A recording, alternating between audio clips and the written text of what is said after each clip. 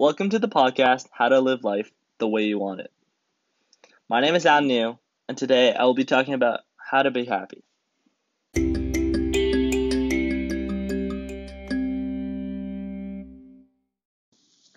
Today I'll be talking about the mind and how to be happy in your everyday life. Now, happiness comes often from within. Now, today we're going to learn about how to tame negative thoughts and approach every day with optimism, making your everyday life happy. The first point I want to touch on is how to conquer negative thinking. All humans have a tendency to be a bit more like Eeyore than Tigger, to ruminate more on bad experiences than positive ones. It's an evolutionary adaptation over learning from the dangerous or hurtful situations we often encounter through life, bullying, trauma, betrayal, and this helps us avoid them in the future and react quickly in a crisis. But that means you have to work a little harder to train your brain to conquer negative thoughts. Here's how. Don't try to stop negative thoughts. Telling yourself, I have to stop thinking about this, only makes you think about it more. Instead, own your worries, own up to it. When you're in a negative cycle, acknowledge it. I'm worrying about money. I'm assessing about problems at work. The next thing I would advise is to treat yourself like a friend. When you're feeling negative about yourself, ask yourself, what advice would you give a friend who is down on herself or himself? Now try to apply that advice to yourself. Next, you got to challenge your negative thoughts. Socratic questions is the process of challenging and changing irrational thoughts. Some studies show that this method can reduce depression symptoms. The goal is to get you from a negative mindset, oh, I'm a failure, to a more positive one. Oh, I've had a lot of success in my career. This is just one setback that doesn't reflect on me at all. I can learn from it and be better. Here are some examples of questions you can ask yourself to challenge negative thinking. First, write down your negative thought, such as, I'm having problems at work and I'm questioning my abilities. Then ask yourself, what is the evidence for this thought? Am I basing this on facts or feelings? Could I be misinterpreting the situation? How might other people view the situation differently? How might I view the situation if it happened to someone else? The bottom line is, negative thinking happens to all of us. But if we recognize it and challenge that thinking, we are taking a big step forward towards a happier life, which everyone wants. Now, next thing to have a happier life would be controlled breathing. Science is just beginning to provide evidence that benefits of this ancient practice are actually real. Studies have found, for example, that breathing practices can help reduce symptoms associated with anxiety, insomnia, post-traumatic stress disorder, depression, and attention deficit disorder. For centuries, yogis have used breath control or pranayama to promote concentration and improve vitality. Buddha even advocated breath meditation as a way to reach enlightenment. My advice to you for this one is to just try it. Every morning or at night, just relax. Forget all your thoughts. Sit there for 1 minute. It could be 1 minute, it could be 5 minutes, it could be 15 minutes. Just sit there. Close your eyes. Don't think about anything, at school, work, in your life. Just try to relax. Do it for a few days, do it for a few weeks, and you'll see the benefits coming out because, science says. Now, the next step I would give you is to rewrite your story.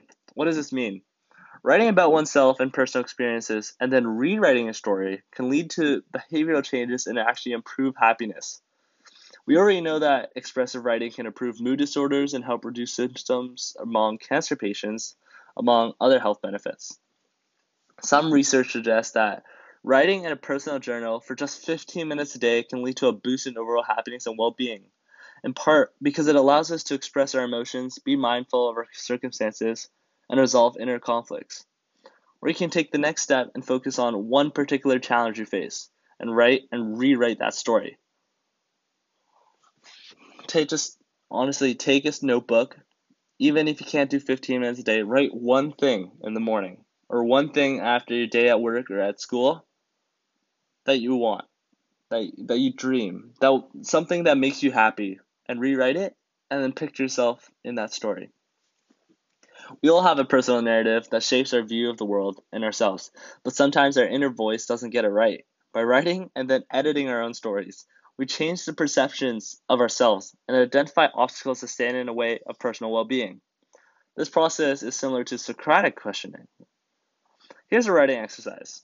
Write a brief story about your struggle. For example, I'm having money problems, or I'm having a hard time making friends in a new city, or I'm never going to find love, or I'm fighting with my spouse. Now, write a new story from the viewpoint of a neutral observer, or with the kind of encouragement you give to a friend. For example, money is a challenge, but you can take steps to get yourself in financial shape. Or everyone struggles in the first year in your city. Give it some time, join some groups, join some clubs. Don't focus on finding love. Focus on meeting new people and having fun. The rest will follow. And lastly, couples argue. Here's what your situation looks like to a neutral observer. Numerous studies show that writing and rewriting a story can move you out of your negative mindset and into a more positive view of life. The idea here is getting people to come to terms with who they are, where they want to go, said James Pennebaker, a psychology professor at the University of Texas, who has pioneered much of the research on expressive writing. I think of expressive writing, as a life course correction. Now, my next tip would be to get moving. When people get up and move, even a little, they actually tend to be a bit happier than when they still are, when they're like not moving at all. You might not notice it, but if you think about, doing sports, get at walking, running, you actually find yourself thinking about, the future, something that you want to do. It actually makes you happier. A study that tracked the movement and moods of cell phone users found that people reported the most happiness if they had been moving in the past 15 minutes than when they had been sitting or lying down. Most of the time, it wasn't rigorous activity, but just gentle walking that left them in a good mood. Of course, we don't know if moving makes you happy or if happy people just move more. But we do know that more activity goes hand in hand with a better health and greater happiness. So why not put down your phone every day for, at least 5 minutes, get up, take a walk, grab a drink of water, look outside, and just think. After a while, this thinking will make you even more happier because you'll think of something happy. You'll think of something, a dream you want to do, something, you want to have for your birthday. If you just think, moving around will make that a lot easier and you'll be overall more happy. Another thing I would say is to practice optimism. Optimism is part of, it's genetics. It's part learned, part genetics. Even if you're born into a family of gloomy gooses, you can still find your inner ray of sunshine. Optimism doesn't mean ignoring the reality of a dire situation. After a job loss, for instance, many people might just feel defeated and think, oh, I'll never cover for this, I can't do anything right. But an optimist would acknowledge the challenge in a more hopeful way, saying, this is going to be difficult, but it's a chance to rethink my life goals and find work that truly makes you happy. And thinking positive thoughts and surrounding yourself with positive people really does help. Optimism, like pessimism, can be infectious. So make a point to hang out with optimistic people. Now we're at this point to think, okay, of course being happy is good, but why, how important really is being happy? So to sort of phrase this argument, I think that you have to think of the question, what is the meaning of life? I know it's a very big question, and people have been arguing that for centuries, places, religions, all over the world. But from my point of view, I think that being happy, to live until, to live this life, why are you on this earth? It's not to work every day and be sad every day and live out pain every day. Is that something that you want to take advantage of? You could be happy, do the things you want, as long as whatever you're doing is something that you want to do, something that you're passionate about, whatever, collecting cards, looking at trees, looking at birds, whatever you're passionate about, whatever you want to do, as long as you're happy, that's the way to live life. Some people I've heard at like 50, 60-year-olds, they think that, My life is, sort of over. I can relax now.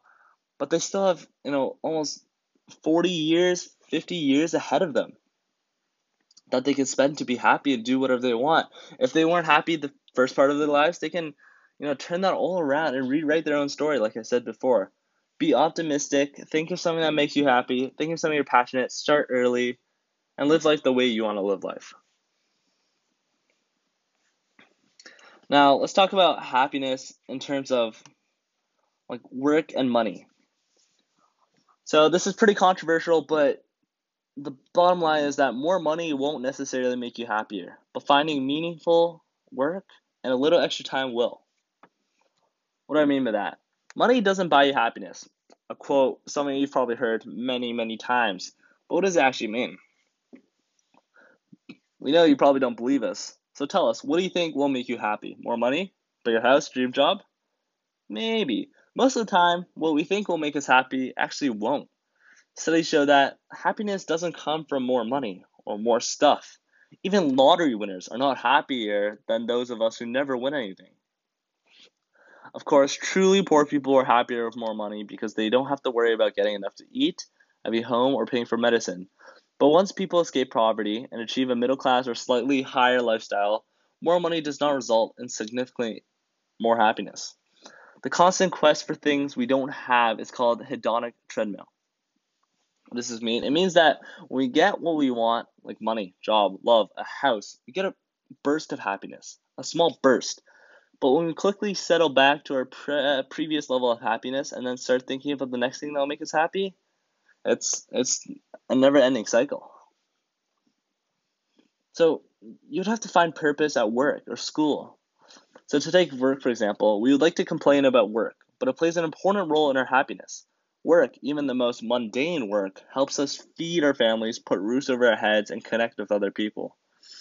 Ideally, we will find work that has meaning to us, but not everybody can quit their day job and pursue charity work or join Teach for America. As a result, it's important that we find ways to find meaning in our everyday work. Studies show that we get satisfaction from all kinds of work, not just our dream job. Yale researchers studied custodians who worked in a hospital. Far from seeing the drudgery of their jobs, the janitors had unofficially broadened their definition of hospital custodial work. Many of them viewed their work as including providing comfort to patients, helping families find their way around the hospital, and providing a clean, pleasant environment for doctors and nurses to do their work and for patients to heal. It's not about the image of who you are, the insecurities that you might be hiding based on, that you might be hiding with money or what job you have, your social status. But you have to be true to yourself. Whatever kinds of work that you're passionate and you love doing, you love helping people. You see people getting better because of you. You see people understanding things, getting around because of you that they wouldn't have been able to done if not for you. That if that makes you happy, then that's no matter what job it is, that's truly like something that you should go towards. Even people, for example, who do like telephone solicitation, viewed by many as the bottom of the career ladder, can often find satisfaction at work. UPenn warden, Professor Adam Grant, arranged for a student to talk about the difference his scholarship made to his life. After the talk, the phone solicitors hired to raise money for the school scholarship fund raised almost double the amount as they had before. The work and pay hadn't changed, but what had? Their sense of purpose changed. In a column about Why You Hate Work by Christine Porath, a Georgetown professor, found that jobs that make us happiest are those that include four characteristics: renewal, value, focus, and purpose. Let's talk about renewal first. Employees who take a break every 90 minutes report a 30% higher level of focus than those who take no breaks or just one during the day. They also report a nearly 50% greater capacity to think creatively and 46% higher level of health and well-being. The more hours people work beyond 40 and the more continuously they work, the worse they feel and the less engaged they become. By contrast, feeling encouraged by one supervisor to take breaks increases by nearly 100% people's likelihood to stay within any given company and also doubles their sense of health and well-being. Talk about value. Feeling cared for by one supervisor has a much more significant impact on people's sense of trust and safety than any other behavior by a leader. Employees who say they are more supportive supervisors are 1.3 times more likely to stay with the organization and 67% more engaged. Stats talk. To talk about focus, only 20% of respondents said they were able to focus on one task at a time, but those who could were 50% more engaged. Similarly, only one-third of respondents said they were able to effectively prioritize tasks, but those who did were 1.6 times better able to focus on one thing at a time. Finally, on the factor of purpose, employees who derive meaning and significance from their work were more than 3 times as likely to stay within their organizations, the highest single impact of any variable in our survey. These employees reported 1.7 times higher job satisfaction, and they were 1.4 times more engaged at work. So buying time promotes happiness. What this means is that when you're deciding how to spend your money, considering buying some more time. People say, oh, buy those new shoes, buy the new car, buy the new house. What about time? Time is so valuable. Harvard researchers found that spending money on convenience items and time-saving services can actually help lower stress and make us happier. In 2 surveys of more than 6,000 people in the US, Canada, Denmark, and the Netherlands, researchers found that when people spent money to save time, such as ordering takeout food, taking a cab, hiring household help, or paying someone to just run an errand or do some work for you, they were a lot happier than those who didn't. Now, it's possible that people who can afford time-saving help are happier to begin with. But in another experiment, Canadians were given $80 over 2 weekends and told to spend it on material items or time-saving purchases. The time savers had less time-related stress and a bigger increase in well-being.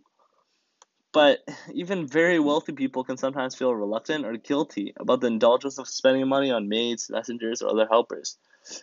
But do it anyway if you can afford it. Giving yourself the gift of more time, if you can afford it, is a quick and convenient way to a happier life. And that's the truth.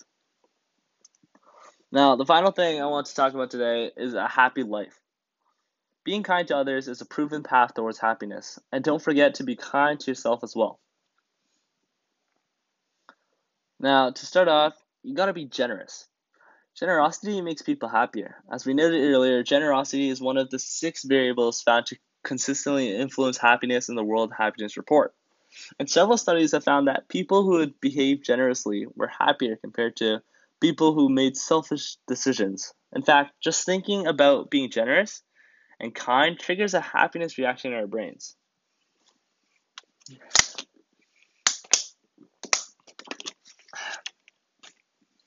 So, in a series of experiments in New Zealand, around 50 people were promised 25 Swiss francs every week for 4 weeks. That's about $25 a week in Canadian dollars. Half the people were told to spend the money on themselves. The other half was instructed to spend the money on someone they knew. The groups went through a series of exercises, making decisions about how much money they were to give away in various scenarios. While the study subjects were making these decisions, the scientists were measuring brain activity in the parts of the brain where generosity, happiness, and decision-making are processed. The researchers found that simply promising to be generous activated neural changes related to happiness. And the more generous people were happier overall than those who behaved more selfishly. The lesson is obvious. If you're feeling blue, if you're not happy, be generous with your money, your time, and resources. You'll be glad you did. Next thing is about volunteering. And everyone knows, volunteering is something to help the community. It's a good thing. It's something to benefit our society.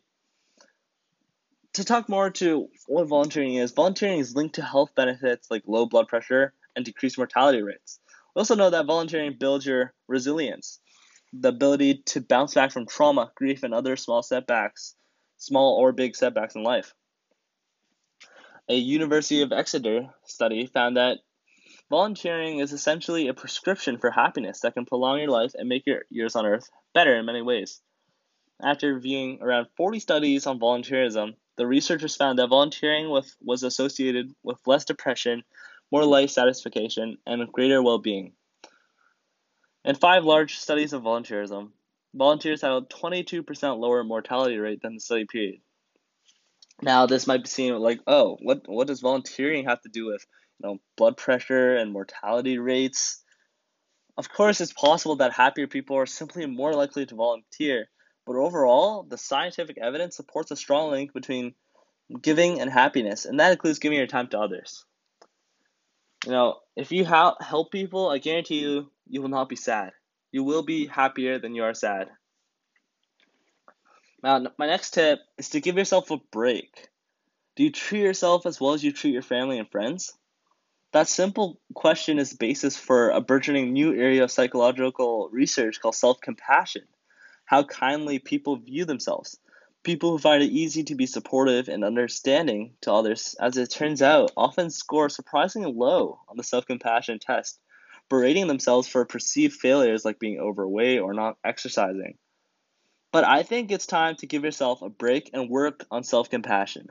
People who often score high on tests of self-compassion have less depression and anxiety and tend to be happier and more optimistic. If you treat other people if you treat other people happy, that being your family, friends, or even like strangers, what about yourself? Sometimes you live for yourself, and if you want to be happy, if you want to live a life where you want to do what you want to be happy, you have to take care of yourself. Give yourself a break. Don't take failures to be failures. Oh, something I messed up. Oh, everyone's better than me. That's not true. Everyone has their mistakes. Nobody is perfect. I know that's cliche, but you see all these famous, like really rich people on Instagram, social media, posting all their rich diamonds, their cars. Those are just people hiding the insecurities. If they were confident and they believed in themselves, they wouldn't have to post to show everyone, what they have. It's if they're not living for themselves, they're living for everyone else. So, treat yourself as the same level or even higher than everyone else everyone else in the world. Because the real life situation, the actual thing is, they're not better than you. Everyone is unique. Everyone makes failures. Just treat yourself better. To go into some facts, Kristen Neff, University of Texas psychologist, also a famous author of the book Self-Compassion, The Proven Power of Being Kind to Yourself. You can go check that out. Basically, Dr. Neff has developed a self-compassion scale to help people measure their own levels of compassion for themselves. Now, you can take this mini test to see if you're hard on yourself or more likely to give yourself a break. Use a scale of 1 to 5, with 1 being less likely to feel that way and 5 being very likely to feel that way. Now, first question. I'm disapproving and judgmental about my flaws and inadequacies. When I'm feeling down, I tend to obsess and fixate on everything that's wrong. When I fail something important to me, I become consumed by feelings of inadequacy. When times are really difficult, I tend to be rough on myself. When I see aspects of myself that I don't like, I get down on myself. When things are going badly for me, I see the difficulties as a part of life that everyone goes through. When something upsets me, I try to keep my emotions in balance. When something painful happens, I try to take a balanced view of the situation. When I fail something important to me, I try to keep things in perspective. I'm tolerant of my own flaws and inadequacies. Now, you could replay this podcast from the beginning of those questions and really think about it, go over it with yourself, go over it on a scale of 1 to 5 and see how you did. It's pretty obvious that if you score high on the first 5 questions and low on the rest, you're pretty tough on yourself. If your higher scores were in questions 6 to 10, then you're doing a pretty good job of practicing self-compassion. For those low on the self-compassion scale, Dr. Neff suggests a set of exercises, like writing yourself a letter of support, just as you might a friend if you are concerned about or family. Listing your best and worst traits, reminding yourself that nobody is perfect, and thinking of steps you might take to help you feel better about yourself are also recommended. Other exercises like meditation, like we talked about earlier, and compassion breaks, which involve repeating mantras like, I'm going to be kind to myself in this moment. I'm going to wake up in the morning and I'm going to give myself a compliment. I'm going to write something that I'm good at. I'm going to write something that I'm unique, that some of my friends don't know how to do. And I'm going to think that I'm kind, I'm the best person in my current moment, and nobody's perfect. Try that every morning or when you come home from school or work or wherever else. Dr. Neff reminds us that it takes practice to be nice to yourself. The problem is that it's hard to unlearn habits of a lifetime, she said. People have to actively and consciously develop the habit of self-compassion. That's basically it for this episode. To conclude, we talked about, how to be happy in regards to the mind, work and money, and life. And I hope this really helped you. You took some of my steps. Feel free to scroll back on some segments of this where you want to hear it again, understand it a bit more. But they really helped me. They helped a lot of people. And I hope they really help you be happy and live the best life possible that you want for yourself. And if you have any questions or concerns, feel free to email me. I'm always open to hear any of your inquiries or questions about this. Thank you very much for tuning in, and I'll see you next time on the podcast. Bye.